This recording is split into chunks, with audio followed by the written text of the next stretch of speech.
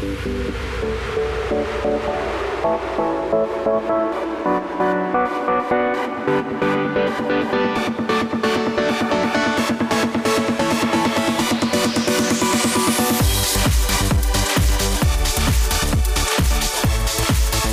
afternoon, everybody. Welcome to the Matt Townsend Show.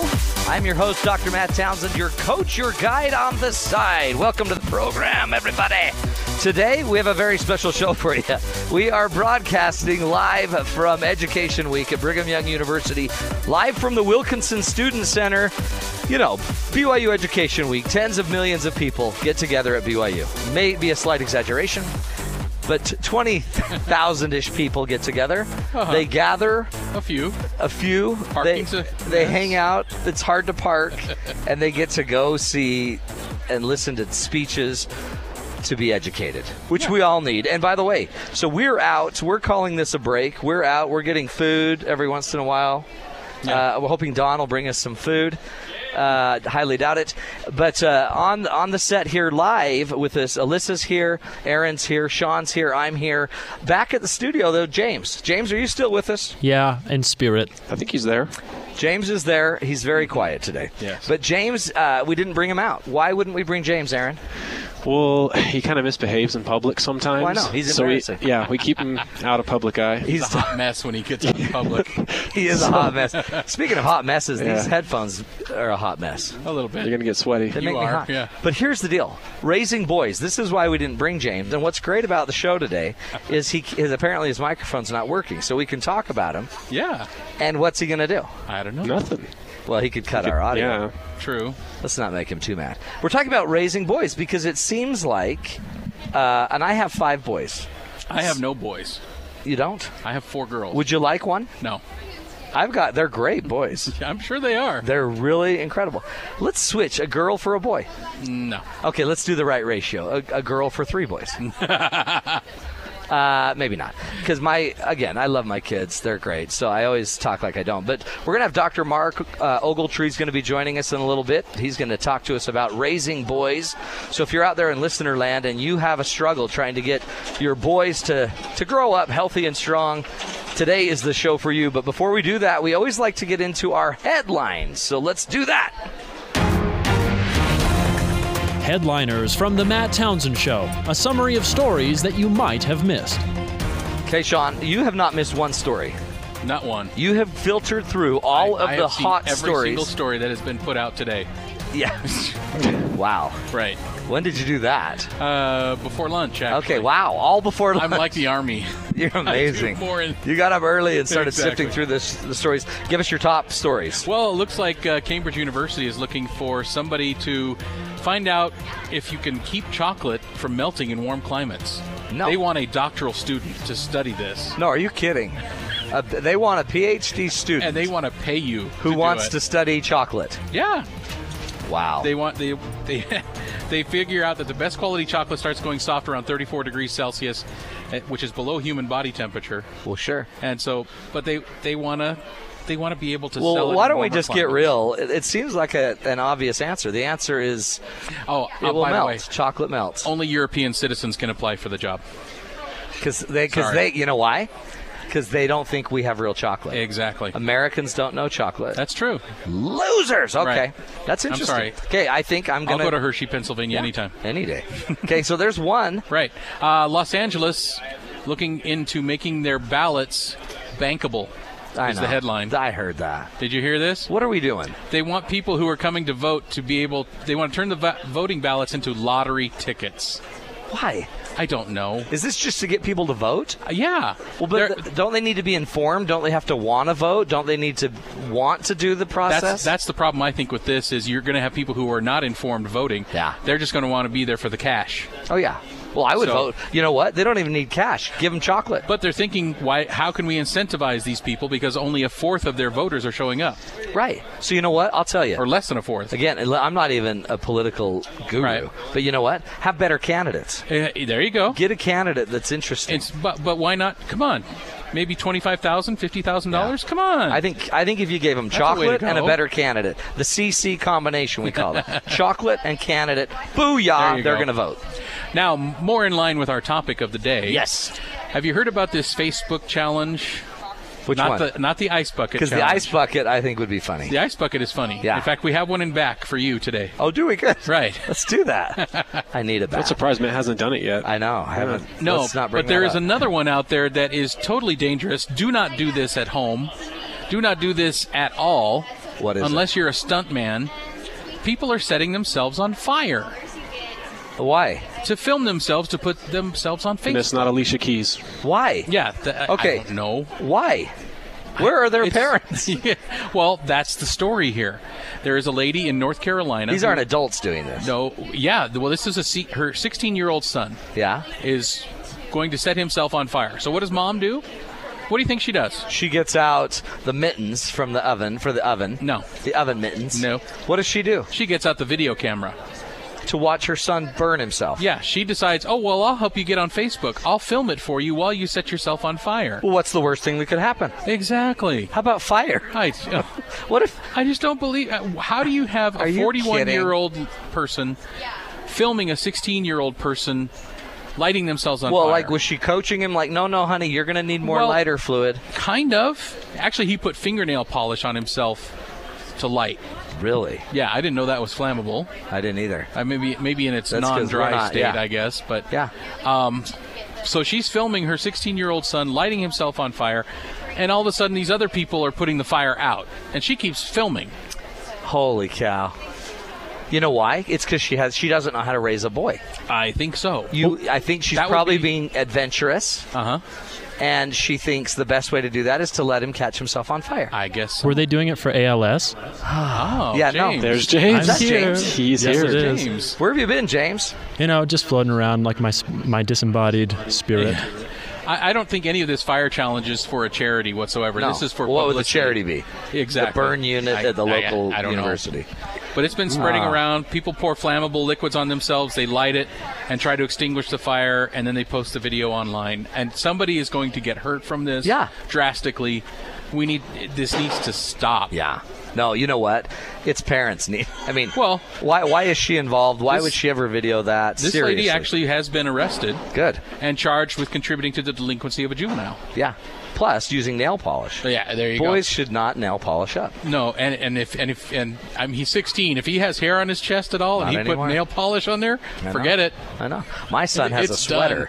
He has a sweater vest of hair. So he would have been dead doing the nail polish. I mean, so really, But what would you do if you saw one of your sons trying to do this challenge? I'd smack him.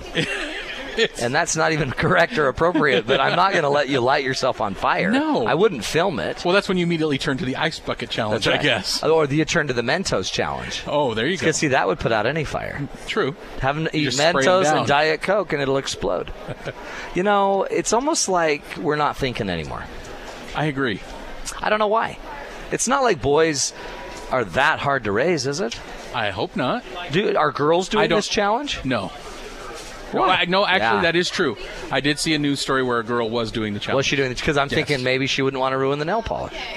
I don't know. She knows how to you use can it use appropriately. lighter fluid. You can use all sorts And of the whole other idea stuff, is but catch yourself on but fire. Please don't do it. Don't do it. Yeah. No, don't do that. Yeah. Don't do that. There's better challenges. Go do the ice challenge. I agree. Right? That's good. Wow. Okay, so we really do need Mark's help today because We do. This is messed up. Dr. Mark Ogletree is going to be joining us in just a bit. He's going to teach us about our Don just brought food. Don. What? Who? Don? Don, you brought food? You guys look hungry.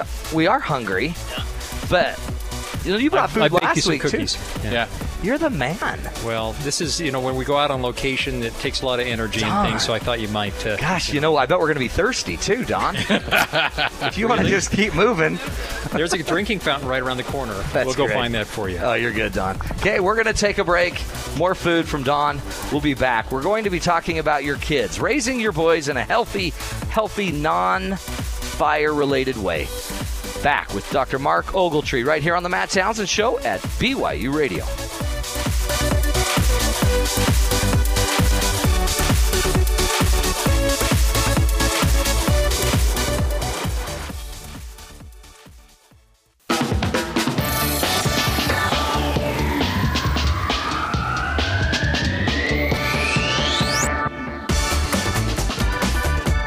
Welcome back, everybody, to the Matt Townsend Show. Today, it's Education Week at Brigham Young University, which means we're coming to you live from the Wilkinson Center, Student Center here at Brigham Young University. Again, Education Week is where, who knows? I don't know the numbers. They never give me the numbers, so I'm going to make one up. 500,000 people gather. And they try to be educated. They learn, they grow. There's teachers from all over the country come in, and you can go take classes on parenting and family, on religious topics, you name it. It's all here at BYU Education Week. So what we like to do on this, during this time of year, is we go grab experts. And today we've grabbed Dr. Mark Ogletree's joining us.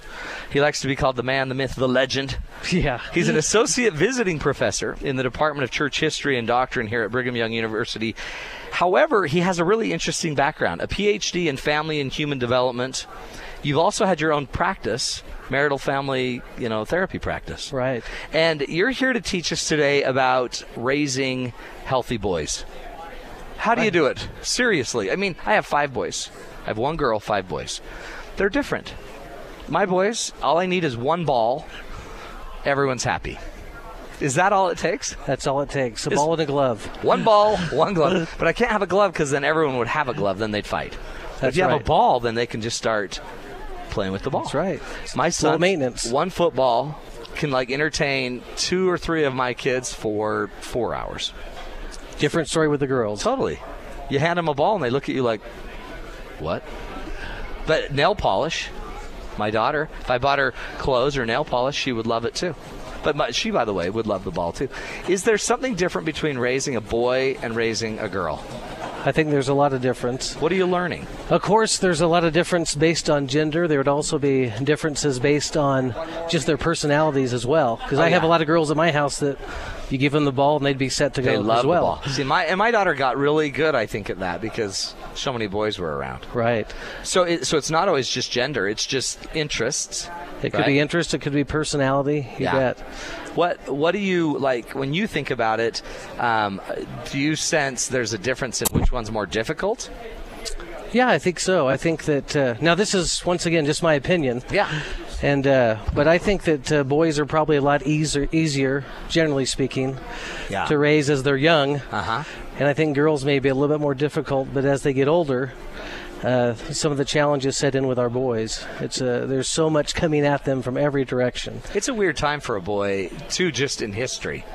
Because we used to have roles where you're going to run in, you're going to be the dad, you're going to be the provider, your job is to protect. It's all of these kind of historic roles we would play. But now we're reaching, it seems like, a stage where maybe we don't know what we're supposed to be anymore. Women can make just as much money. Women can protect just as well. I mean, there's a lot of things. So it's kind of a weird stage for maybe a lot of men. It's a weird stage for men because we've lost our identity in a lot of ways. Yeah. It's kind of interesting, Matt. 20 years ago, we were talking about fatherlessness. Yeah. That was kind of the big topic in the field. And now here we are 20 years later seeing the result of that with our boys that are just really struggling because fathers have either been outside of the home or many fathers are irrelevant in their homes. Yeah, that's so true. Dads travel a lot. Even good fathers that are plugged in, have a hard time being connected with their sons. What do you attribute all this to? Is it? I mean, it shouldn't just because women are improving and improving their status and their opportunities. It shouldn't necessarily diminish the male. But what's going on? There's a lot of factors. There's always a lot of things going on. I think that we would have to look at. Once again, fathers that are busy. I mean, there's a lot of research now just on the fact that men are working 50 and 60-hour weeks. They're not home as much as they used to be. A lot of men travel. We moved here from Dallas, where that airport was located in a place so that we had so many men in our community that didn't even work in Dallas. They just traveled all over the country and traveled all over. They were home on the weekends. You know, so you have that. You have that going on. There's a lot of media influence that pushes against, I think, dads and boys, that makes things a struggle. Even going further back, if we talk about a generation now that's been coddled and not had to work as much, and they haven't had to have as much responsibility, and now those men are fathers. Yeah. So as we enter this millennial age, the millennial generation, there's a lot of we end up doing shows on that poor generation, right? Because they don't seem to buy into some of the mores, the standards. Like when I was young, you needed a mortgage as fast as you could get a house, get into a house, get a mortgage, get all this pressure. I mean, it was a weird thing where we just kind of all fall, into this lockstep role, raise a family, get into a family. This generation doesn't jump into it quite like that anymore. We call slower to marry, slower to delayed adulthood or extended adolescence, or those kinds of things. So I think men are marrying in their later 20s now. When it was at our time, we were in our early 20s. We had those responsibilities that you talk about. We worked a couple jobs, and in fact, I just met a guy the other day that was I just said, when I was your age, I think I had 5 kids, and he just got married, kind of thing. Isn't that amazing? So it's just a whole different set of dynamics that they deal with, for sure. Again, we're talking with Dr. Mark Ogletree, who is a professor here, a visiting professor at Brigham Young University. He also has a great background in, kind of human development and marriage and family therapy. He has a PhD from the Utah State University in family and human development. He's the author of a bunch of books. First Comes Love is one book, then comes Marriage, then comes the baby, then we got to raise the baby. You haven't written that book yet. We actually wrote a book on that. They called it something different. Did they? It was on courageous parenting. Well, that's what we need. Yeah. That's totally what we need. Do you think it takes more courage? I mean, is that a different... I mean, it feels different, right, to raise a child. I've only raised a child in my lifetime. Never raised one in a previous lifetime. Think about... Do you think it's harder to parent today? Or do you think... I do. Do you? I think it's a lot harder, and one of the reasons why, maybe you remember this too, but remember when we were kids, we were raised by the community as well. Yeah. I mean, it wasn't unusual for a neighbor to say, hey, watch it, or you don't do that when you're here, or whatever. You do that today, you have a lawsuit, kind of thing. That's true, huh? So I think it's, teachers get in trouble for disciplining students in their classes, so it's a different time. I think parents are busier. When we look back and think 20 or 30 years ago and how we were raised, families were together a lot more. Yeah. And now people are just scattered in every direction. So I think it's a big challenge. And you see it. I mean, the crazy, riots and situation going on in Ferguson, and all of just the intense pressure. And some of this, everyone kind of throws it back to racial. I was hearing some interviews earlier today where some of this might just be... We're all feeling exhausted. People are tired. There's a lot of pressure, and we don't always see equality in the world. And in a weird way, I sense like it's our young men. It seems like we're losing. It's a lot of these young men that are dying on the streets. It's a lot of the young men in Chicago that are dying, and we got to figure out how to parent. And I mean, you heard the story earlier. Did you hear us talking about the mother that was helping her child do some kind of a Facebook challenge where she ended up lighting him on fire? Wow. Well, she didn't light him on fire. He lit himself on fire, but she videoed the entire thing. And I'm sitting there thinking, what? Wow. We're going to follow a Facebook lead and do a challenge to light yourself on fire, and moms and dads are going to video it. Yeah. We don't know what to do. So I guess we're going to need your help. You're going to have to you're going to have to start teaching us as parents, how do we be more courageous with, I guess, all of our kids and boys in the media. Why? Talk to me just as we have a few more minutes before we take our break. What brought you from Texas to here? Why did you leave beautiful Texas, a practice thriving, and come to BYU to then, I guess, be on faculty? But what drove you? You know, teaching at BYU has always been a dream since the day I graduated from here. So that was always the hope, to end up back here at BYU. But it was hard to leave Texas. I bet it was. That's for sure. I Super love Texas. Hard. We do too. Where were you in Texas? We were in the Dallas area. Yeah. And we love it there still. Have a lot of friends there still. We still feel like we're connected to them. But to have the opportunity to come to BYU and to teach marriage and family on the preventative end instead of on the backside of trying to save people was really appealing to me. I bet. And how many kids do you have? We have 8. Did you bring them all? Did you leave some? No, so our kids are, they're growing on us. So when we came here, our oldest kids were in the process of getting married. There you go. So they were getting married and then going on missions. And so anyway, so in the process of all that, we have 2 left at home when the fall starts. Do you really? Yeah. 2 left at home. How does that feel? Oh, it feels free and easy. Free now, yeah. Now life gets way easy. You're gonna have all this extra money, extra time. You just come home, sit in your lazy boy. No discipline problems, right? Yeah. The 2 youngest have just learned vicariously by watching, right? Yeah. Don't mess around with Dad. Don't make Dad mad now that he's a BYU professor. Well, I think it's fascinating. And again, as somebody, I was raised by a single parent. Great. My dad was still in my life. So I had that benefit.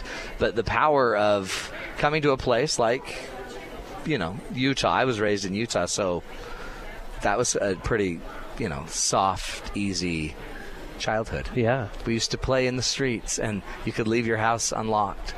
But still a latchkey kid. But I had a mom that loved me, and I had guys around me from my church that I knew cared. And it does take a village, doesn't it? It does. Our young men need mentors in their life, and that's one of the things that we're really missing today is whether those come from church or sports or school or community, but we're missing those role models in their lives. Well, and as you're listening out there, you too can be a role model, right? I mean, every one of us can step up in the lives of our children and our children's friends. In fact, at my house yesterday, I had 10 people in addition to my family, and which had 9 visitors. So we had 19 people at my house, and there's no way I wasn't going to be a part of their lives somehow. That's right. I was going to inject myself, even if they didn't want me to. We're going to take a break. More when we come back. We're going to keep talking with Dr. Mark Ogletree. He's going to be talking about boys in the media, things we need to be watching out for as parents to make sure we're growing healthier, happier, stronger boys that can deal with their new future. The world's a changing, folks, and as parents, we've got to be parenting in order to strengthen that change. This is the Matt Townsend Show. More when we come back right here on BYU Radio.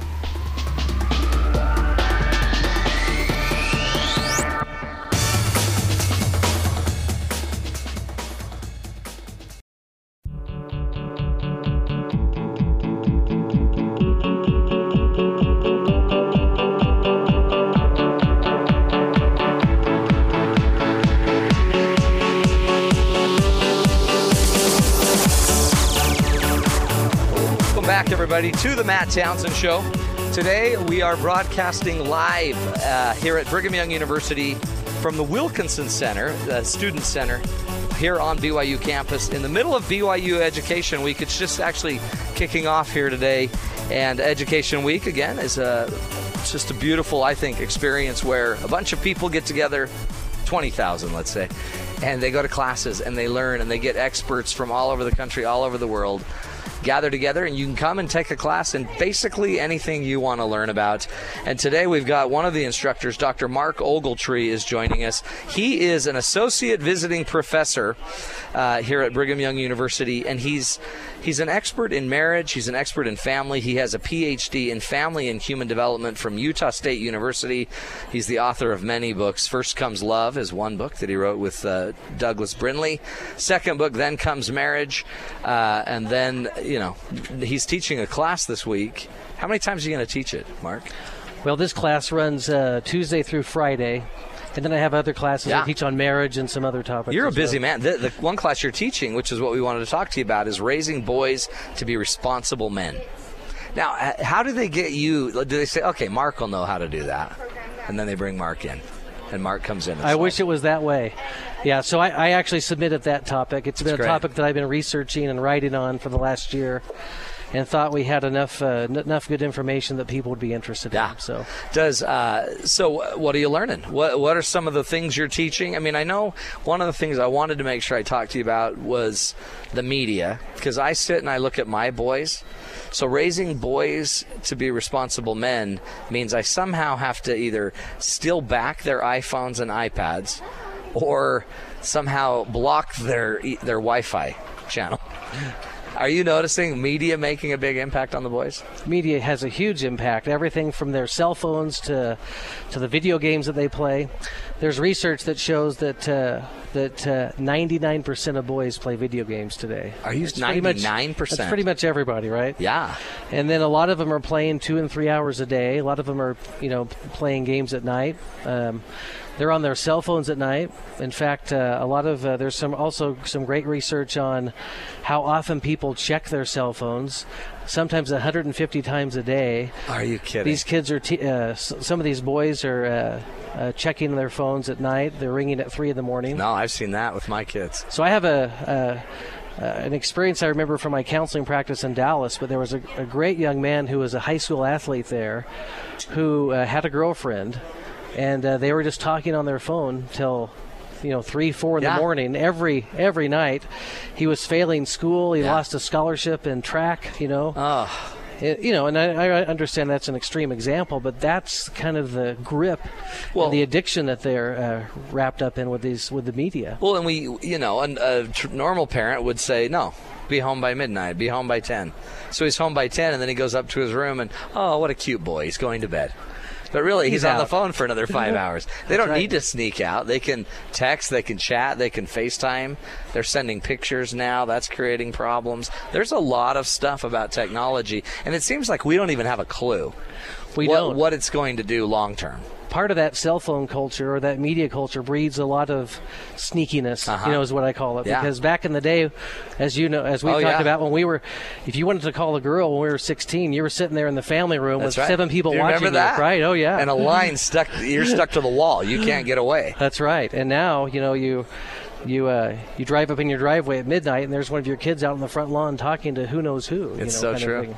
Well, and then all of a sudden, you also have 2 generations. So those that were raised on the rotary and those that are raised on the iPhone, and I don't think the 2 get each other. No. It's almost like we trust our kids to just know not to do something. But they need more guidance, it seems like, don't they? On that, Matt, one of the things I talk a lot about is I remember when I was in 3rd grade, an uncle let me ride a motorcycle, and I had no clue. He asked me if I could do it, and I said, sure. Oh, yeah, I got this. And as soon as I gave it the gas, I just ran right into the house, But I often think that's kind of what we're doing with it when we hand our teenagers this media, is we're handing them something that's so powerful, they can't even control it themselves. Oh, yeah. Well, it takes so much discipline. That's right. Well, it's also designed, it's written, and it's created by adults in order to basically, I'm assuming, keep the child engaged in the medium so that they can keep marketing to the child in the medium. I mean, every one of these apps that they're playing basically are designed to keep them coming back and keep advertising going in front of them. So a lot of the media, it seems like it even sets weird or maybe unhealthy paradigms for boys about what girls are for. Right. I mean, right, you bet. They're human beings. They're not here to be, portrayed in any other way than a healthy human. But I don't know. It just seems like it's a weird, I don't know. It's unfair how women are portrayed sometimes in the media, and how little the boys even know they're being marketed to. Right. And that's why parents, I think, have a huge role and responsibility to monitor. If we're just talking about cell phones, but parents need to be checking those phones, and they need to have them turned in at night, and things like that. Parents need to monitor video game use, and the amount of time that they spend in all these other media activities. Because I think we've given them free rein in a lot of cases and trust them.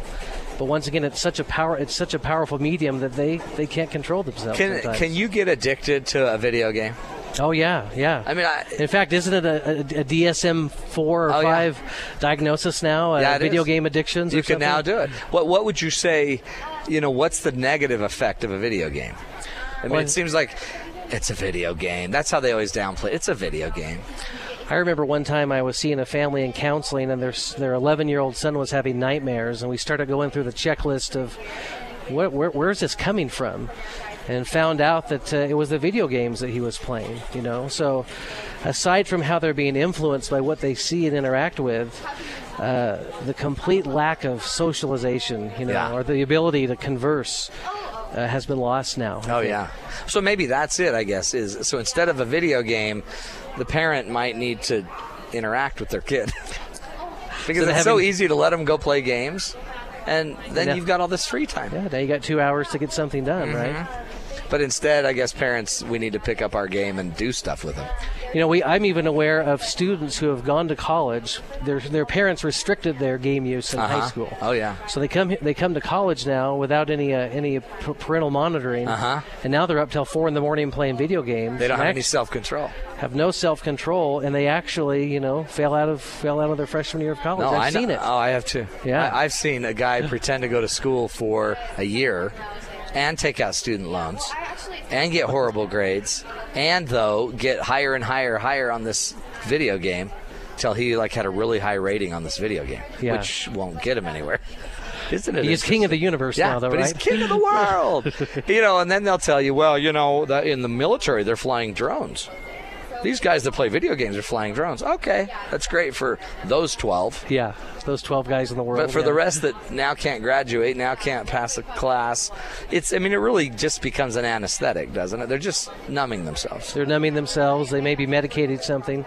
And then a bigger problem is now they carry that in with them into adulthood. And so actually today the largest consumer of video games is 18 to 34-year-old men. Interesting. So now, millennials we were just talking so about. now it's impacting marriages and family and parenting and everything. Oh, man. Well, not to mention media and pornography. It seems like a natural little segue between, if you can get absorbed in a video game, you could just as easily get absorbed in pornography. Oh, yeah.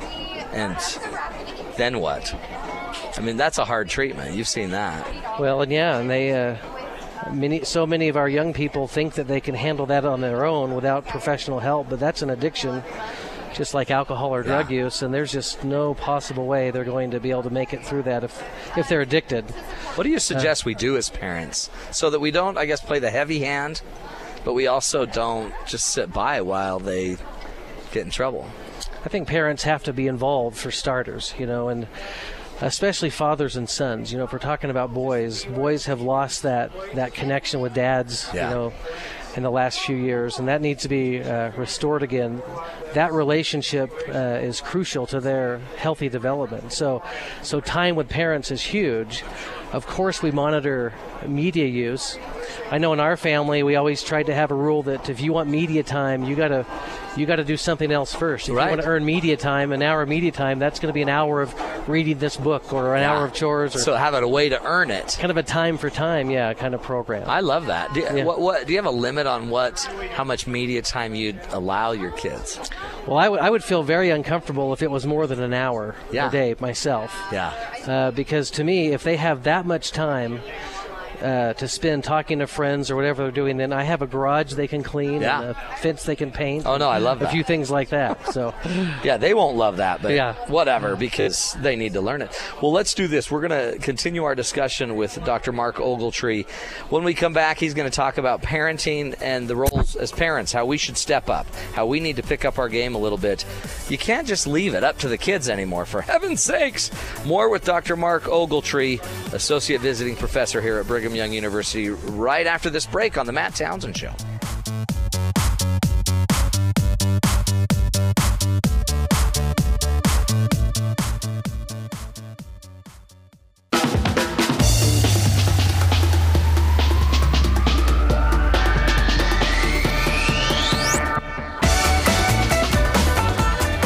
Welcome back, friends, to the Matt Townsend Show. Today we are talking about raising your boys. That doesn't always mean they're harder to raise or easier to raise, but we need to focus maybe in a different way on our boys. So we decided to bring in an expert. Dr. Mark Ogletree is joining us. And again, we are at the Wilkinson Center, Student Center here at Brigham Young University. It's the kickoff day of Education Week here at Brigham Young University. And Dr. Mark Ogletree is teaching a class called Raising Boys to be Responsible Men. And as part of that, he's written books on marriage. He's written books on parenting. So now he's going to teach us how to parent. Mark, welcome back. Hey, Matt, thanks. Thanks for joining us. We really, parenting's hard anyway. And it seems like I feel like I'm tech savvy. I'm hip. But my kids, I have a 9-year-old that runs circles around me in technology. And he's begging. He's actually 10. He's begging for an iPhone. Or just a phone, really. I'm not going to do it. I'm not going to do it. But he's going to try every way from here to China to get me to buy him a phone. What do we do? And what mistakes do you think we're making with this generation? I think the biggest mistake is the coddling and the hovering and the low expectations. You know, a cardinal rule in parenting is that you don't ever do anything for your children that they can do themselves. Oh, I love that. Hold on, say that again. You don't ever do anything for your children that they can do themselves. Yeah. You know, and so how that translates, I'm sure, is personal in every home, but so many of our parents have just coddled our kids to death today, to the point where we have young men who go into the mission field, for example, or to college, or to whatever, and they've never worked a day of their life. They don't have any coping skills. They don't. Some of them don't have any skills to just innovate, to problem solve. They don't need to, because mom takes care of it. We call it bubble wrap. They've been bubble wrapped. Yeah. So one of the things, I think, if you're asking for suggestions on what we do, is that we have to toughen our young men up. We've got to toughen them up, and they have to do hard things. Yeah. And one of the great things I think that builds self-worth in their lives is when they do hard things and they recognize that they can do some things that they thought they never could do before. Right. Parents have a responsibility to help their children find what those gifts and talents are. Yeah. And help them hit the home run. I mean, That's huge. Whatever that is. Yeah. You know. And help them, because that's not easy to know what you're good at. Have you ever been to that? If you go to Penn State and look up character strengths assessment, they have a great assessment at Penn State on your strengths, and it'll identify your top 25 character strengths. And so if anybody goes and Googles that, but I did that with my kids, and it is the most amazing thing, because now we're having discussions about what your character is, right, and what it isn't, and what your top 5 strengths are versus your bottom 5. So if self-discipline isn't your strength, it's one of your lower, but you have other strengths. Let's start with what you have. Let's start there, and then let's go down and work on the others. But it created a direction for one of my kids that he didn't have. Right. And that's just, any parent can do that. That's right. Yeah. And that's our responsibility. You know, I think that's a great parental responsibility. Uh-huh. That's part of what parenting is to help them find their thing, you know, and guide them that way. And you don't have to be the naysayer. You don't have to blow up everything you don't like. But learn from it. If they keep bringing up they want to do this, I want to be a cop, Dad. I really want to be a cop. And you're like, no way, people die when they're cops, and they'll never make enough money. But that very statement, they want to be a cop, is theirs. They're motivated. It's telling you something. Yeah. So start there. What is it about being a cop, son? And listen. Yeah. Listen is huge. That really is probably one of the most important parent roles then, right? Is not just, I guess, listening's essential, and also helping them find who they are. Helping them find their identity. Yeah. Exactly right. Toughening up the male, too. Yeah, that's right. Yeah. So a couple other ideas is connection is huge. I mean, we can't have any influence as parents if we don't have a relationship with our kids, and that needs to be a one-on-one kind of thing where I have children in my home where I think that we're connecting, and they'll say, Dad, I don't like golfing, or whatever. Oh, shush. We never do anything together. Try harder. So we have to connect at their level, for sure. Yeah. They need regulation. They need rules. They need structure and guidance. In fact, there's a lot of research that will tell us that children who grew up without that kind of discipline wish they would have had more of it. Oh, yeah. And then they need some autonomy. They need to have some independence and to do, some things on their own way, and have some of their own beliefs and values, and we need to listen to be open to that. What do you think about the dad? I think of a lot of the dads that might be listening. Maybe they're a truck driver. They're out traveling around. What can they do? Because it seems like some of this needs to be done there at home, but some of it can be done through technology. I mean, you have a phone. And that's one of the great advantages to the technology that we don't talk about so much. But now we have a great tool that fathers can be plugged in every night with their families, or even during the day through FaceTime or Skype or something like that. And then when they are home, they need to make that time count, and engage with their kids and be with them. What do you think about one of the things I run into, and I don't know why, I think it might just be my background, because my wife likes to defer to me to have the big talks, the sensitive issues. I don't know how come, but it's okay. I'm okay with it. Somebody's got to do it. But so what advice do you give dads about having the sensitive talks, the big issue talks? To be courageous. I teach a class, here at BYU on marriage and family relationships. And one of our, topics that we talk about is intimacy in marriage. Yeah. One of the questions I ask every semester is I'll say, how many of you had the talk with your parents? Raise your hand. And always, maybe 10 kids have had that talk. Holy cow. Really? And these are from faithful, devoted families, where that kind of talk isn't happening. And right. so it's man up, buck up, let's have the courage, and let's have those hard talks. It's interesting, though. It's become a rite of passage in my family. So when my kids know, oh, Dad's taking you to do the talk. So I'm down to one left. I have one left. And it's interesting. Normally we would have had it by 8. He's now 9. But I'm thinking, I could just probably forego this one. But then, no. And then I'll have more. You can't just have it once. That opens up a dialogue, doesn't it, for further conversations. I remember that first talk with my son. I wanted to make that something that he would always remember. And we drove somewhere far away so that he could remember that. But that continued throughout his adolescence. And then just before he was married, we had another talk. Yeah. Oh, yeah. I do it. I take him to a restaurant. Yeah. But what I've learned is I've actually ruined 5 restaurants for 5 kids. So now they're like, that association. I will never go back to that restaurant again. That's got too strong of an association, Dad. Well, I think it's powerful. But, part of it, too, is as parents, we're kind of wimpy. What do we do? What would you suggest for parents to be a little stronger? How do we know when we've pushed the limit on the kids? Because most of us seem like, I think we're bailing out way before we are even near the edge of the limit. It's interesting, Matt. Guys like us, when I say guys like us, guys in the field that visit with these families, 10 or 20 years ago, we were talking to people about authoritarian parenting and backing off and you're too strong. And now you don't see that ever. I mean, it's all about laid back, lazy, wimpy, laissez-faire type, parenting. And so, I think a lot of parents are more interested in being popular than being parents.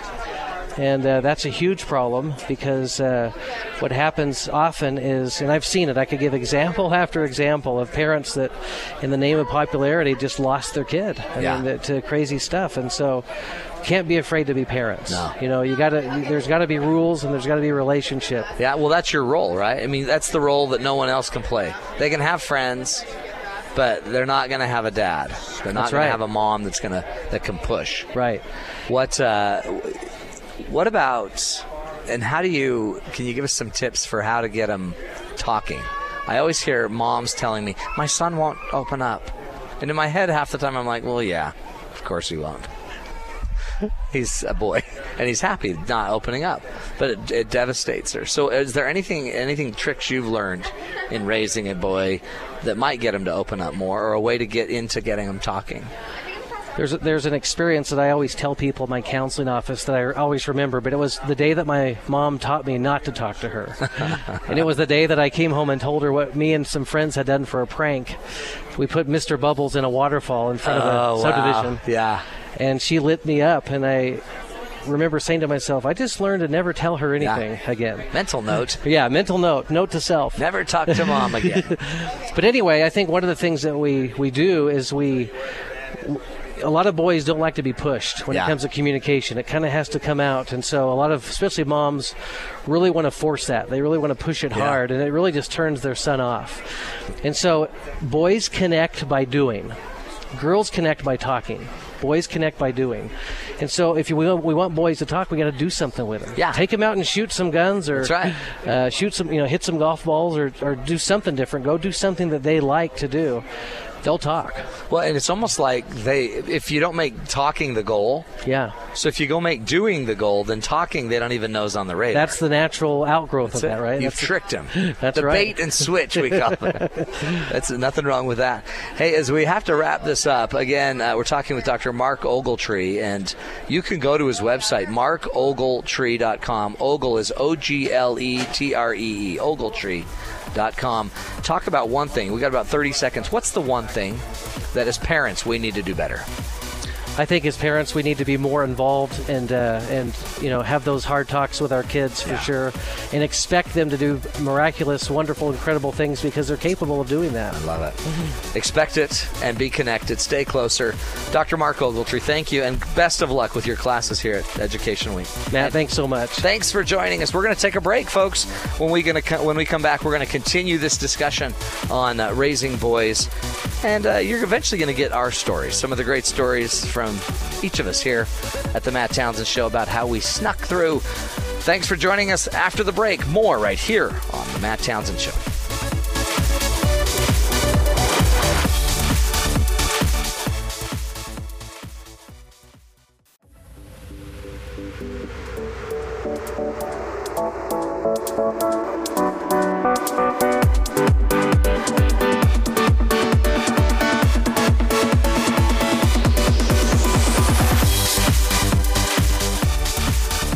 Good afternoon, everybody. Welcome to the Matt Townsend Show.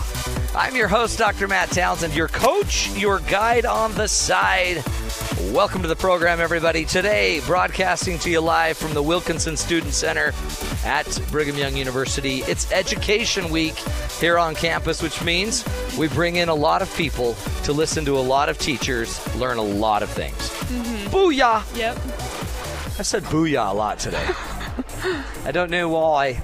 On the show today, Alyssa's joining us. Alyssa, Right. and Hello. And you know what else? James is back in studio. James, are you listening to the show? Yes, Or have I you fallen am. asleep? No, I'm right James here. Now, James, let's just be real. Let's tell them why we don't let you come down here. James, you're in the studio. We are out amongst the people. Tell him the truth. Why, James? Why? My parole officer doesn't allow it. Exactly. James has a parole issue and is not allowed legally anywhere near BYU campus. I don't think he can leave the BYU Broadcasting building. He has to stay there, sleep there. That's so bad. He can't. Gets food sent to him. Yeah, I sleep under this desk, under the board that I work with. Yeah. Is that why you always have your sleeping bag? Yeah, that's why. He's prepared. By the way, just so you know, that's creepy. Anybody that walks around with a sleeping bag on or near a BYU or any campus, it's Wears a like a little weird. backpack. Yeah, he wears a backpack. Well, I would be happy for you to talk to my parole officer, tell him that's unacceptable Okay. living standards. And Hey, send him by. yeah, I will. Sorry. Yeah. Oh, they have to. Yeah, we're down. Yeah, we're not near you, so he can't help you. Sorry. Oh. So here's the deal. And Alyssa, this is important because, Alyssa, you've dated a lot of people. Oh my gosh. What does that even mean? Alyssa has dated tens of thousands of people. Yep. That high. The number is that high. That sounds so bad. Let's just say Alyssa has. Oh, wow. She's made her rounds. But not sounds really. I'm awful. kidding. That does sound horrible, but it's not true. But here's what you've done. Yeah. You know, raising boys can be a big endeavor. It's hard for parents, because they have a fascination for jumping off things Right. to their adorable refusal to eat vegetables. Yeah. It's hard. So here's the deal. You've put together a list. I have. I guess based on your dating? No. Okay, good. Just based on life of what parents should be teaching their boys. Uh-huh. And by the way, Alyssa knows. Did you have brothers? I do. I have 3 brothers. So you know. Yeah. So this is what you experience. wanted your mom and dad to teach your brothers, and this is what every parent out there should be learning or Yes. teaching their kids. What? Give us your list. Okay, the top one, and this is obvious, how to treat a lady. Yes. Right? See, I was raised by all women, so that's all I ever heard. Yeah, I guess you can Yeah. get a little too much of it, right? Yeah. Oh yeah. You Yeah. totally can. Opening the door, And pulling out the chair. Are you listening to this, James? Yes, I am. Now, I would say Aaron. I'd bring Aaron on, but Aaron already knows how to treat a lady. Aaron Yeah. got a woman. Work in progress. Yeah. Married. Aaron Learning figured every it day. out. Yeah. But you, James, are another story. Well, you do have to remember, though, that I am a professional with these things because I do have a PhD in passion. Just saying. That sounds so much cooler here Hey, than by the the way, studio. Yeah, it what's with the whip? That was because me winking. if you were treating somebody nicely, you wouldn't need a whip. No, that's the sound of my eye winking, and Oh, that's right. It's That's just the eye- Oh really my intense. gosh. The Good creepy catch. eye wink. Good So, catch. Alyssa, that's an important thing. Yes. That we should treat you well. Yes. And give us one example of what that would look like. You know, I think just listening to the person. Here's a good example. Have you seen the video, It's Not About the Nail? Yes. Okay, that's a perfect example. Okay, but that's confusing. That is confusing. 'Cause it is but I about the think- nail. Yeah, it is about the nail. It's hilarious. She's going to die. It's all about But- the nail. But I think the biggest thing is to be open Yeah. and listen to what the girl has to say, and then you can tell her what you think, how Yeah. you feel. You don't have to lie to her. You don't have to agree with That's her. right. You just need to kind of listen. You got to understand. You got to care. Yeah. I think Right. that's great. See, that's a Right. great. Yeah. So that's an important thing parents could teach their kids. Give us another. Exactly. What else should parents okay. be teaching their boys? This is my personal favorite: how to play sports. Really? Yeah. Why? I just think it's really attractive when a guy can play a sport. Really? Preferably all sports, but Yeah. you know. Yeah. Like when they've got to be able to catch a ball. Yeah, I shouldn't be better at playing football, basketball, baseball than a boy. But what if I'm not like the ball type, but I'm really just smart? I Well, don't need a that's sport okay. then. That takes me to my next point, What? actually. They need to know how to participate in something they're not confident in. Yes. So if you're not good at it, then just be willing to try. Try to throw the ball. That's a try good- to that's mess a great around one. and yeah. Because then that's how you're going to learn to get good at stuff. Right. But what if right. you're only wanting to participate in something you can dominate? That's not Yeah, good. that's a tough one. Because sports, one thing it's, I guess, basketball or whatever, but you could also be somebody that likes to climb and likes to Right, mountain athletic, bike. And yeah. be, It but doesn't that's have still to be athletic. with a ball Yeah. or That's good. throwing things around, right? What else do they need to teach? Okay, they need to teach their sons how to present themselves. Yes. Yes. Like how to speak and how to talk Yeah, and how to even dress just appropriately. have a conversation, be able to look someone in the eye, Uh-huh. feel good about themselves, not feel inferior talking Mm. to someone. I think with people, with what you were talking about with Ogletree earlier, is just that we have a lot of social media, we have a lot of technology going on, and the biggest thing is just realizing we need to form the relationships. Yeah. We need to learn how to converse yeah. with other people face Yeah. to face. See, right? it's funny because I would take that for granted, but again, being raised with 4 women in my house, that was a Yeah. very big topic of conversation. Right. Did you open the door for her? What did you say? How did you Right. ask her? How did you They say asked- sorry? How yeah, did you yeah. turn her down? And they drilled. How did you turn her they down? drilled me on it. Matt, you Yeah. turned girls down. You Oh, yeah. broke the heart. Oh yeah, You can turn people down the wrong way. You Oh, have yeah. to do You it. can. You have to be nice. That yeah. is true. Sometimes girls will just their solution is to maybe ignore. But I like it when they just say, I'm not interested. Yeah, you got it. What do you think about that? I Unless- agree. I hate That's when a hard girls one. lead boys Just on. say what you you're just gotta thinking. say, you know what? I want to be your friend. That's it. See, that's what parents need to teach girls. Yeah. Oh, yeah. Don't lead guys Girls on. are trying to be nice and not Yeah. hurt the guy's feeling. Oh my That's gosh. good. See, but those bad. think of those. Those are all just conversations. Right, But right. look how important that is to a young woman who's looking to get married. Right. That sounds bad, but no. Okay. Okay, keep going. Keep Okay, going. so the next thing, they need to know how to be a self-starter. Yes. Nothing And- worse than an unmotivated. Right. And I person. understand you got to relax. You can watch your TV, you can read your book, whatever. But you need to know when it comes down to it, how do I, motivate myself to get started on something? And I think with video games, boys are getting caught up and, well, I don't want to do that. I'm Yeah. kind of just too lazy. Yeah. And not all boys are like No, that. no. I'm not saying they are. But they need to be able to be self-starters. But you need to be as aggressive at life and tackling life and scoring points in life as you are at scoring points right. on your video game. Yeah, the stars and the bonus Yeah. points. and Yeah. everything. Yeah. Very good. Yeah. Give us some more. What else do parents need to teach their young men? Okay, so here's one. How to be happy for others. Oh, interesting. Yeah, I think this one's a little hard for boys just because when they're playing sports, for example, and they lose the basketball game, how are you happy for someone? Yeah. How do you lose? Oh, yeah. But you in know a who are the good worst? way? Sometimes the worst sports are the parents. Right. It's that walk out of a sporting event that your kids were participating in, and then watching the dad still fighting about yeah. it. And that's why Yeah. it's so important. They have you as a role model. They need your help. Maybe right? we need to teach the parents that, the dads that, Yeah. and then the dads can teach their sons. Okay, there That's we good. go. Give That's us one realistic. more. Okay. What's the grand finale? Okay, so the last one is boys need to know how to deal with their emotions. Yes, hold it. Emotions? Yes, emotions. Ooh, I said the word. Ah. Gross. What's emotions?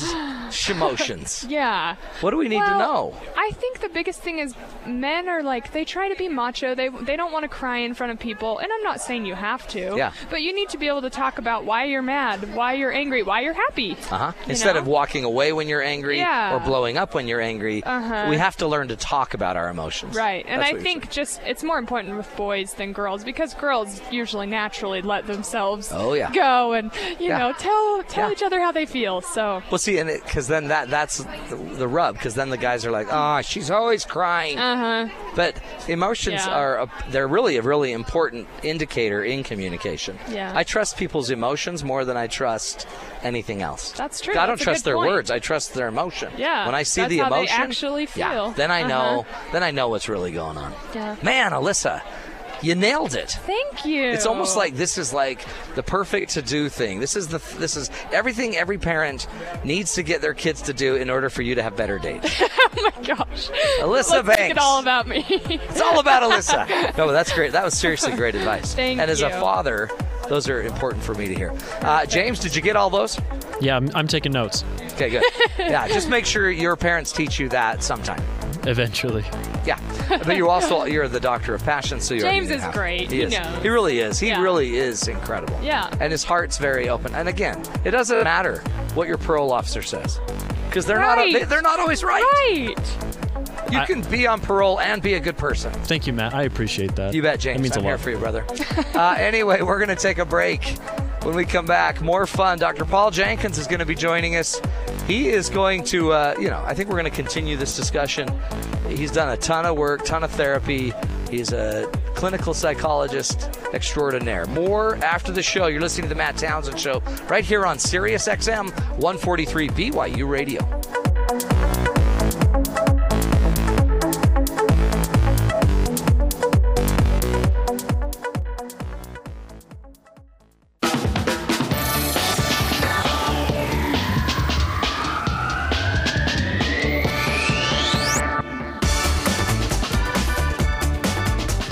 Welcome back, everybody, to the Matt Townsend Show. Hey, today we're talking about raising boys, and we are live at the Wilkinson Student Center on Brigham Young University's campus. It's Education Week, meaning on campus, tens of thousands of people gather. They go to classes, and there's experts, classes on parenting, classes on marriage, on family, on Old Testament, on New Testament, you name it, it's all on campus here. And so we are broadcasting live as we talk about raising boys and raising our children.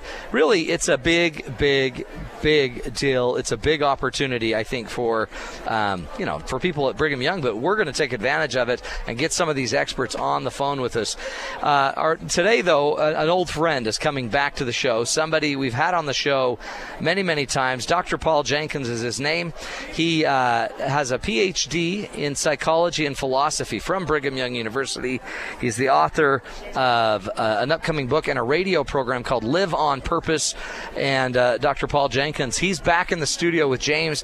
Dr. P, are you there? I am here, Matt. Hi.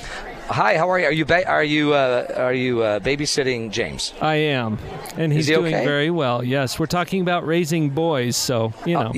Did you see that? Hey, he's not playing with a lighter, is he?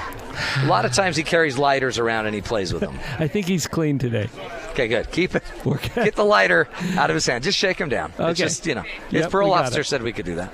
Hey, Dr. P, what's the name of the book, upcoming book, soon to be released? Upcoming and soon to be released. I've actually got a copy right here for you, Matt. Are you kidding me? I came to the studio, not knowing that you would be down there in the fun of Education Week. I know. It bums me out because this would have been really fun for you to see. So it is no longer upcoming. It is out and available. Holy cow. Okay, what's the name of it? It's called Pathological Positivity.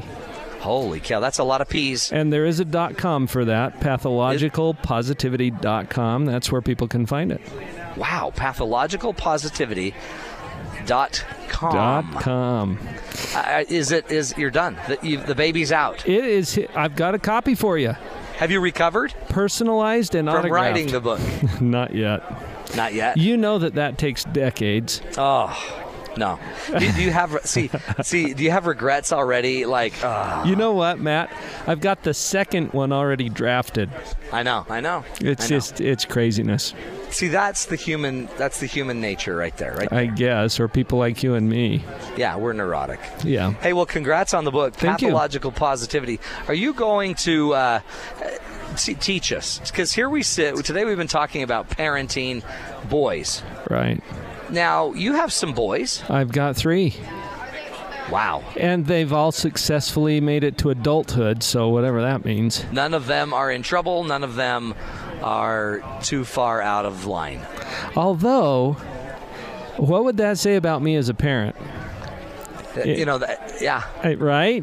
Yeah, because that's one of the problems we have as parents is whether they're in line or out of line, our egos are so involved in this. Right, and we end up judging ourselves based on the choices of our children, but that's not quite fair. No. I know a lot of really great parents whose kids are kind of goofy. Oh. And you know my parents, by the way, they've got a son that is messed up. I know, right? Yeah. So there's a good example right there. But then it goes the other way, too. You know, parents are kind of goofy, but their kids are pretty cool. Yeah, exactly. So you're not destined to be what your parents are. No. Now, how we parent our children absolutely has something to do with how they do, how successful they are, what kind of experience they have in life. It absolutely has something to do with it. Yeah. But probably not as much as we feel that it does when we judge ourselves so harshly as a parent.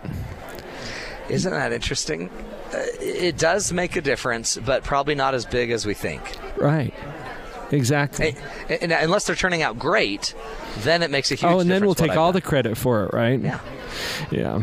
Isn't that interesting? We're so willing to play it one way. It's like, how many Eagle Scout awards does this mom have? Oh, yeah, exactly. You know, but when you really think about it, it's not about the parent anyway. It's about launching your child to have a shot in dealing in this world. Right. Yeah, set them up to succeed. Whether they do or not is up to them. I was thinking about that. Have you seen the movie Nanny McPhee? No. It's pretty good, actually. Is it? It's about this nanny that comes into town, and she's just ugly and scary, you know. and that improves over the course of the movie. But she says, I have 5 lessons to teach these children. What they learn is up to them. Oh, yeah. I mean, you can only teach it. Right. And our responsibility as a parent, first of all, is to love our kids. And then because we love them, we have a responsibility to teach them. Now, what they learn is up to them. But that's the difference. Well, have you tried to force your child to learn something? Oh, yeah. Well, that's an interesting prospect, isn't it? I mean, even the thought of just saying it that way. Like, how do you, like, everyone's like, how do I get my kids to do this? I will teach you this. Yeah. How do I make sure that my kids, whatever. But her first lesson, though, is you just love them. Right. But what if they're really doing something wrong, Paul? Yeah. What if they're really messing it up? Then it's a little harder to do your job to love them. Yeah. But it's still your job. And it's still your first lesson. And it's a no matter what and even if. I play this game with parents all the time where we talk about, okay, will you love them even if they go to jail? Yeah. Even if they get strung out on drugs. Even if they leave your faith. Even if they leave the faith. Even if they come home with their gay lover. Yeah. Even if, no matter what, right? It's still your job, no matter what, to love them. Good. And that gives you some power as a parent. I've got a program out that's called Parental Power, of course, because it starts with P's, right? Yeah. What's the deal with you and P's? I don't know, Matt. I think it's just easier for you to pronounce. I need help. We'll work on that next show. Don't worry, I'm getting some. So yeah, you need a therapist. Don't worry, I am one. But your parental power comes from your love. In fact, I think there's 2 things that give a parent authority. Okay, if you think about whether or not I have authority with my kids, one of them is love. It's being seen as a provider of good times and good things. It's when that loving bond is there and it's unconditional. And then the second thing is that you can set and enforce limits. And you have to have both in order to have authority with a child. It's, to me, that's... So when you think of moral authority, now you don't have to coerce me, but I'm going to follow you because I sense that you're unconditionally caring. Right. And I can sense that you have the character to set and enforce boundaries, guidelines, that you're predictable. Yeah. That's powerful. Yeah, basically. And then the specific way you do that, there's all kinds of strategies and techniques that we can learn. I've taught behavioral psychology now for 20 years and helping parents to come up with some strategies, a technique or a tool that they can use. As long as it's couched in love, we have some really good results. Yeah. If we skip that part, it is no more than manipulation. And you might as well send your kids to boot camp. That's right. It's no different, really, if you take the love out of it. Well, yeah, then what are you? Right. Yeah. So I'm trying to motivate you without you feeling that I love you. Now, well, of course I love you. Hello. Yeah. I raised you. Well, I guess that's just this world. That's right. I could take you out. I guess that's assuming. That's us assuming you care because you're still around. But you're saying you need more authority than just assumed authority. Right. Yeah. That's huge. Yeah, good stuff. We're not very good at that, are we? Well, there's a lot of things that distract us. Yeah. You know what I think the biggest distractor is for parents? What? We get it in our head that our job is to make sure that they... Yeah. Whatever. I mean, fill in the blanks. Make sure that they graduate, that they... Yeah. Make sure that they're decent citizens. Make sure that they behave themselves. Make sure that they finish school with decent grades. Whatever it is. Really? Can we even do that? Is that possible? No. To make sure. You can't. Right. See, that's why I think you got it. That's the distraction. Again, we're talking with Dr. Paul Jenkins. You got to go to his website, drpauljenkins.com. He has a new book out, Pathological Positivity. By the way, it's an alliteration, 2 P's. Yes. Pathological Positivity. We're going to take a break, and when we come back, he's going to keep teaching us about this problem we have as parents of the make sure that they syndrome, where we're constantly trying to make sure that our kids are doing certain things.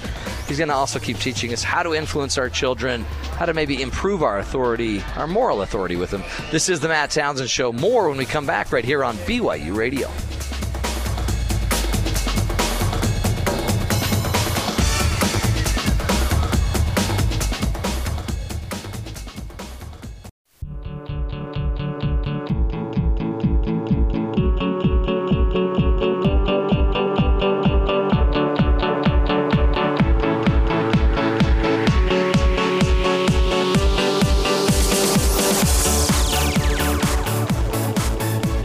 Welcome back, everybody, to the Matt Townsend Show. Hey, today we are on the campus of Brigham Young University, sitting tight in the Wilkinson Student Center. It's BYU Education Week, which means there's educators everywhere, and we grab them, we bring them on the show, and we talk about topics, so the rest of us can all benefit. Remember, that is the goal of the show, is to give you some tools, a leg up to deal with the crazy life that we all have to deal with. On the show, we've been talking about parenting, children, boys. How do you make sure as a parent that you're the kind of parent that is going to elevate the life of your son, your child? Joining us is Paul Jenkins. Dr. PJ, we call him. If you go to drpauljenkins.com, you can read everything you've ever wanted to know about, life, liberty, and the pursuit of happiness. Is that right, Paul? Especially the pursuit of happiness. Yeah, that's never come up on your site, I don't think. Yeah. But you are now the author of the book Pathological Positivity. That is right. Now, just in a nutshell, just so we can get people out there knowing what this book's about, because I'm going to have you back and we're going to have to talk about pathological positivity. What's the book about? The short version is that this is the how and the why behind positive thinking. So you've heard it forever, just think positive, right? Yeah. This book gets into the how and the why behind it. So the psychology is there, but I've written it for the lay reader. It's not an academic book. It's very accessible to help you understand how your mind processes events and how you have some choice in how you perceive things. So that's the short version. Yeah. Well, that's a great description, and it also sounds apropos to our topic today, where we're talking parenting boys, because that does take some pretty good positive psychology. Absolutely, and you know what? Positive psychology is a huge tool in parenting. Yeah. Think about this for just a minute. In your own experience, and I would invite all of our listeners to just consider this for a minute. You've had bosses, you've had people who have been in authority over you, including parents. Oh, yeah. Uh-huh. How are you likely to perform if you feel that they see you as good versus if they see you as bad or messed up or something's wrong with you? No, that's so true. So how they see you will impact how you want to perform, how you want to move forward, how you want to handle things. Exactly. But if I sense they think I'm messed up or I'm just a waste, then I'll probably perform differently. Right. How do we do that, though? How do I, as a parent, stay that positive, stay that... I mean, instead of just reacting to what they're doing, how do I keep thinking that way? Okay, so here's one of the basic tenets of psychology that helps us to understand this. Our perception is relative. Okay, is that sounding like Einstein now? Yeah, it is. It's relative. In other words, we always compare our situation and our circumstances to something in order to make a judgment about it. So is this hard? Well, it's only hard compared to something easier. Yeah. Okay? It's only easy compared to something harder. Does that make sense? Well, and it's exactly, because it's easy for me to think, or it's easy for me to want people to think positively about me. I mean, relative to how I want it, it's that impacts it as well.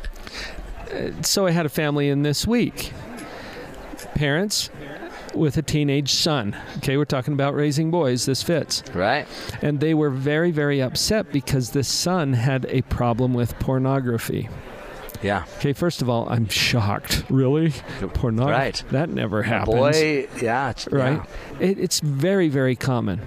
So we had a conversation about this, and I asked the parents an important question. I said, what do you believe about this? Who makes mistakes or has weaknesses? And how do you think they answered that? Yeah, they got it. They'd say everyone. They nailed it. Okay, everyone does. Of course they do. So then I asked him the next question. Well, which weakness or misbehavior would you prefer that your son has? Oh, that's great. All right, and it kind of stumped him. They're like, would you rather that they're a crack addict? Right. Would you rather that they're robbing the bank? Would you rather have a problem with murder or incest or... Right. I mean, pick something. And they realized probably for the first time, you know what? We'll take this. This is fine. We're good. We'll take this, right? And I'm not saying that you would jump up and down and say, oh, yay, this is what my son's dealing with. What I'm saying is, let's get real about our assessment of it and realize we're comparing it to something. And if you compare your kids to some perfect standard where there is no weakness, right, and there is no misbehavior, how are your kids going to look? Oh, yeah, not so good. Awful, right? Yeah, right.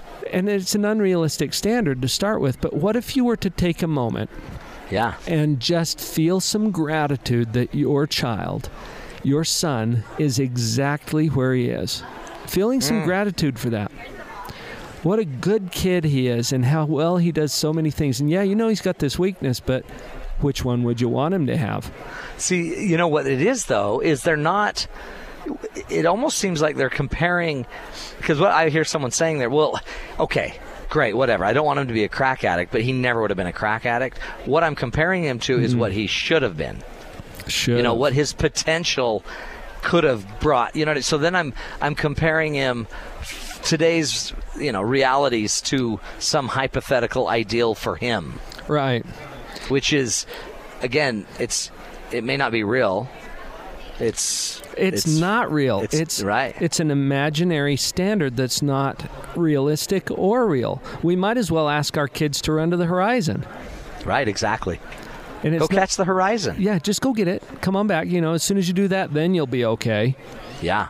Wow, how discouraging is that going to be? No, totally. That is. But what a great question. Which problem would you rather that they have?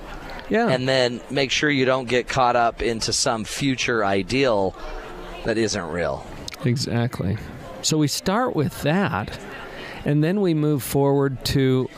I break this down into two parts. There's evaluation. That's where we're making the judgment. Is this good or bad? Yeah. We get ourselves in a place where we can see the positive. We start to feel grateful for what is.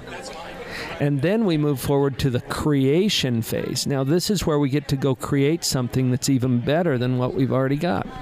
Right. Could it improve? So the evaluation always. Is to kind of see where we are. Mm-hmm. Creation is to kind of, let's turn it into what we want it to be. And you do this with them. You don't do it for them. Well, I can't do it for them. No, but you can see parents trying to do it for them. Yeah, honey, I've done some evaluation and creation for you, and I've decided that this is your future. Here's the upgrade that I'm planning for you. Yeah, how's that going to feel? If you'll just sit back and take the upgrade, I'm sure you'll enjoy it. Yes, this will be It doesn't work that way, does it? Not really. But we sure try. Isn't that funny? We all remember what it was like when our parents would just hound us. Mm-hmm. And now all of a sudden we're parents and we're hounding people. Right. We're hounding our children. But we do it because we love them. Or, Matt, you've worked a lot with couples, and how many of them are complaining, oh, you're not the person I married, but they've been trying for 20 years to change them. Yeah, that's right. Isn't that funny? Insanity. It is insanity. Talk about the creation phase. What does that look like when I'm trying to create something new? And here we have to be really careful because some things we control and other things we don't. Okay, that's another basic tenet of psychology. The quicker we figure that out, the easier life gets. Yeah. And so what if we're trying to change something that is under the control of someone else? Like them? Like our child, our teenager, our son, our daughter. That is a recipe for frustration. Okay? Yeah. So the upgrade might be, instead of how do I make sure that my kid does this, how can I become a more inspiring parent? Yeah. Now that's something I have a little bit of control over. That I can do something about. Yeah, and hopefully if I can be a more inspiring parent, I may have more influence with my child. Oh, yeah. It's such a better approach, Then I can inspire them. Then maybe they'll come back to me and say, Dad, can we create something together? Oh, yeah. Help me. Dad, can you help me with this? Yesterday I got to spend 8 hours with one of my sons on a project he's doing for the first opening assembly at school. Oh, wow. And it was awesome. And it was exhausting. But at the end, we were closer, and I had more influence with him. Mm-hmm. And not, because the influence was the byproduct of spending time and him knowing I cared, and then me just letting him be him. But it's powerful. Right. Well, Dr. P, again, you're the man, the myth, the legend. Give us the one thing as we wrap this up with our kids that we ought to remember as we, this is it. This is your last shot to just teach us what we need to do. This is it. This is it. Don't blow Your this. job as a parent is to love them, no matter what and even if. I love that. That is such a cool line. No matter what, and even if, we love them. Yeah. And we somehow have to express that so they get that. Yeah, but remember, it's not your job to make sure that they get it. No, but just keep trying till we're seeing signs that they're picking it up if they can. Love them even if they don't ever believe that you do. Yeah, that's huge. Yeah. Big, big, big. Well, Dr. Paul, thank you. Thank you, Matt. And leave the book. I want to read it. I want to read it find tonight. You. No, do come on down. I will do that. Get on down here. All Again, right. thanks to Dr. Paul Jenkins. Everybody, go check out his website, drpauljenkins.com. Also, hey, you got to go get that new book, Pathological Positivity, which you can find at pathologicalpositivity.com. We're going to take a break. When we come back, we're going to talk about childhood memories, the good, the bad, the ugly. Plus, we have two special guests, very special guests, talented people, and we're going to find out what happened to them when they were children and how they got messed up. Hey, this is the Matt Townsend Show. We'll be back. More right here on BYU Radio.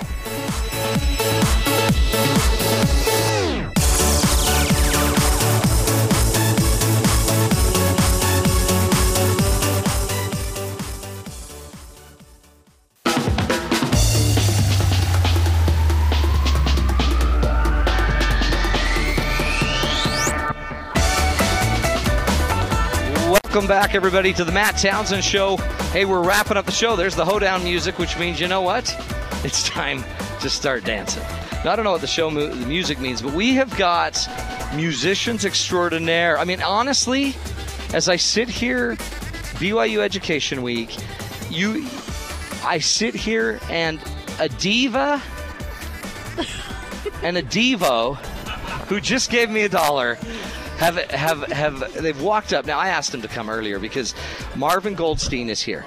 Oh, he took his money back. Now give that back, you tightwad. And Vanessa Joy is here. Now, if you haven't, these two performers, incredible. Marvin puts on a show like crazy. It's like you're out of control. Marvin is crazy. Oh, there you go. Well, okay, it's out. It's out, folks. Marvin is crazy, but you got to go to their websites. I want to get your websites out there so people can find it. VanessaJoy.net. Yes, you're so good. It's a brand new picture, by the way. And well, I don't know what happened here, but apparently you fell onto a bunch of trees. That's one of my modeling poses. I thought you passed out. It looks great, though. It's one to go see. It really is great. It makes it sounds like it's bad. It's beautiful. You do a great job. Marvin, on the other hand, he's on stage in his picture. Go to marvingoldstein.com, and he's on stage. No, Matt. He can't pick a piano. My new website is Gentiles Are Us. Goldstein is such a Gentile name. It is totally it's such a Gentile name. But you couldn't even choose a piano on your website. No, because none of them were on sale. He's such a tightwad. Is that why you gave me a crinkled up $1 and then you took it back? I need the money. That's pathetic. You got to look out for this guy. I'm here for you. It's so much fun. So you're here at Education Week, and you've got classes for 4 weeks. Now, really, a beautiful singer.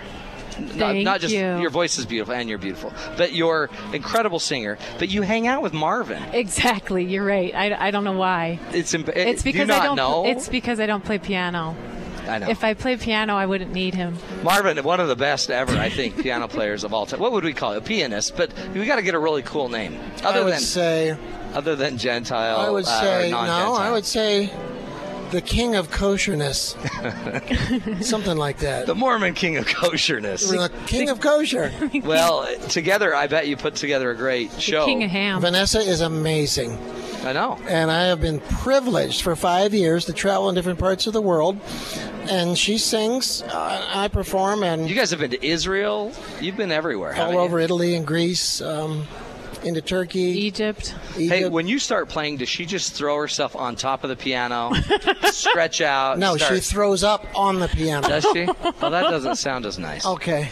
That sounds horrible. No. Thanks. She doesn't get on the piano. Does she? But I know. I've seen some of the videos. She's amazing. No, she's really good. The YouTube videos of you two together. Talk about, hey, we have to talk about childhood memories. Okay. Because that's part of the show. But first tell us, you're teaching classes here. Yes. About what are you teaching? How to be a diva? Exactly. No, I was saying that to Marvin. Now, what are you teaching? Because you're teaching music theory. What are you teaching? How to enjoy music? No, it's mostly performing and singing music. I'm singing music. Oh, you're just in my classes, and then I speak a little bit about different subjects, various subjects, but mainly the power of music and what it can have in your life. And that's huge. Yeah, totally huge. You can talk for eons about that subject. I know. Apparently, you guys are talking for 4 days. Yes. Well, Matt, the appeal of the music classes in the 11 hours that we're involved is that there are very few classes with music in these 1,000 classes. Yeah.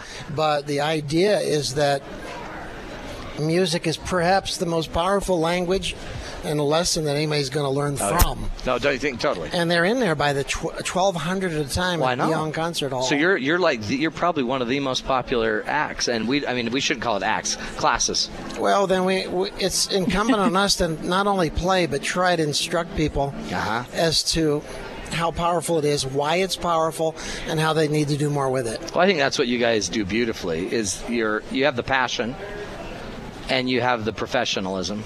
But then you bring the spirit about it, and you can talk about it. Yeah. Finally, you can. It's not just performing; you also get to talk. Yeah. And share your feelings. And teach, hopefully, a little bit. But oddly enough, whatever we have to say is not anywhere near the power of the music that's actually performed. The gift. Yeah. So the idea is, one of the heads of the church once told me, Brother Goldstein, respectfully, can you please play more and talk less? Oh, that's why you brought Vanessa. See, no, everybody is jealous of me because I get to hang out with him. Well, he's a ham. See, he is a free ham. No offense, Marv. No offense about the ham. Ham? Because you're the kosher. Bacon's kosher. Yeah, okay. No, I mean, I have it made, seriously, because everybody comes to his class. I mean, they flock to his class. There is a line all the way to the bookstore. I know. It's out of control. So I have it made, really. He's almost like an Osmond in a Mormon setting. Well, they are Mormon. I know. but yeah. He's almost like a Mormon. I'm like an Abraham in a Mormon setting. I'm very blessed. I'm You're blessed. like an ancient. But then I know why you bring Vanessa. Because Vanessa's... You're great, Marv, on a piano. I get it. You're beautiful. But when she gets to sing, the world changes. I've heard Vanessa. Hello. Okay, I've been performing for 56 years, and I've never found a partner anywhere near that complements and helps me to do what I do better. Oh, yeah. And that would be Vanessa. And yes, she appeals to a wide range. My groupies are almost 75 years old. I was just thinking, she's going to outlive you by, I don't know. And hers are from 14 to 90. See, but that's a great. It is. Great. It's awesome. But, too, I think the spirit. I think you're right on the spirit. Talk to me about your childhood as we look at Marvin. And he twitches. Did he ever grow out of it? I'm wondering. I don't think so. When I was 6 years old, I was on Medicare. Were you really? Yeah. Where'd you live? New York? Florida. You were in Florida. Florida? Where were you raised? I was born in Ohio, and at 9 years old, we moved to Fort Lauderdale. Oh, yeah. And one of the most embarrassing moments for my mother was when I was 8 years old. Oh, no. What did you do? We wandered into the family bank, and my mother was doing the banking for the family, right? And for the Goldstein family banking. Yes. Yeah. We owned the bank. And so there was a box, and it said, win 12 free accordion lessons on the box. Wow. I said, Mom, can we sign up? I guess we can. But the most embarrassing thing was when we got a phone call and said, you've won the consolation prize. What was 6 that? free lessons, but you have to rent an accordion. So I knew my Jewish uncles owned that company too. So exactly. It was a bait and switch. Bait and switch. But is that where you started? Yep, that's where I started on piano, accordion, and then piano, then French horn. Then I wanted to be embarrassing. Also, was when I wanted to be in the marching band. Yeah. And they wouldn't let me march the piano. So you had to do the accordion. They don't have a lot of accordion marching bands. No, there weren't any choices there. No options. So what'd you do? You can't carry your piano around either. I had to go to the French horn. There you go. Nothing wrong with that. No, but well, wow. Anyway, that's the most embarrassing moment of my life. You tell us one, Vanessa. I don't know that I have one. You don't have an embarrassing not one. Right in my head. Well, I mean, when someone asks you something like that. But just do I really want to share this? Tell them how and we only have a minute or so, but tell them how you started singing. Because that was interesting. I didn't have any friends, and I had just moved. I moved twice in 7th grade, which is this miserable year for any kid, no matter what, even if you stay put.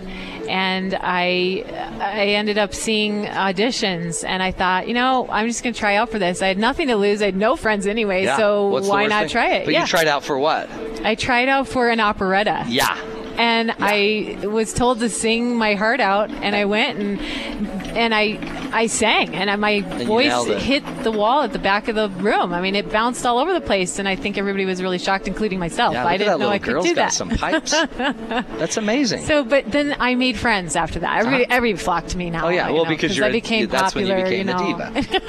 Hey Matt, the most embarrassing thing for her, ever was involved you. I guarantee. Where?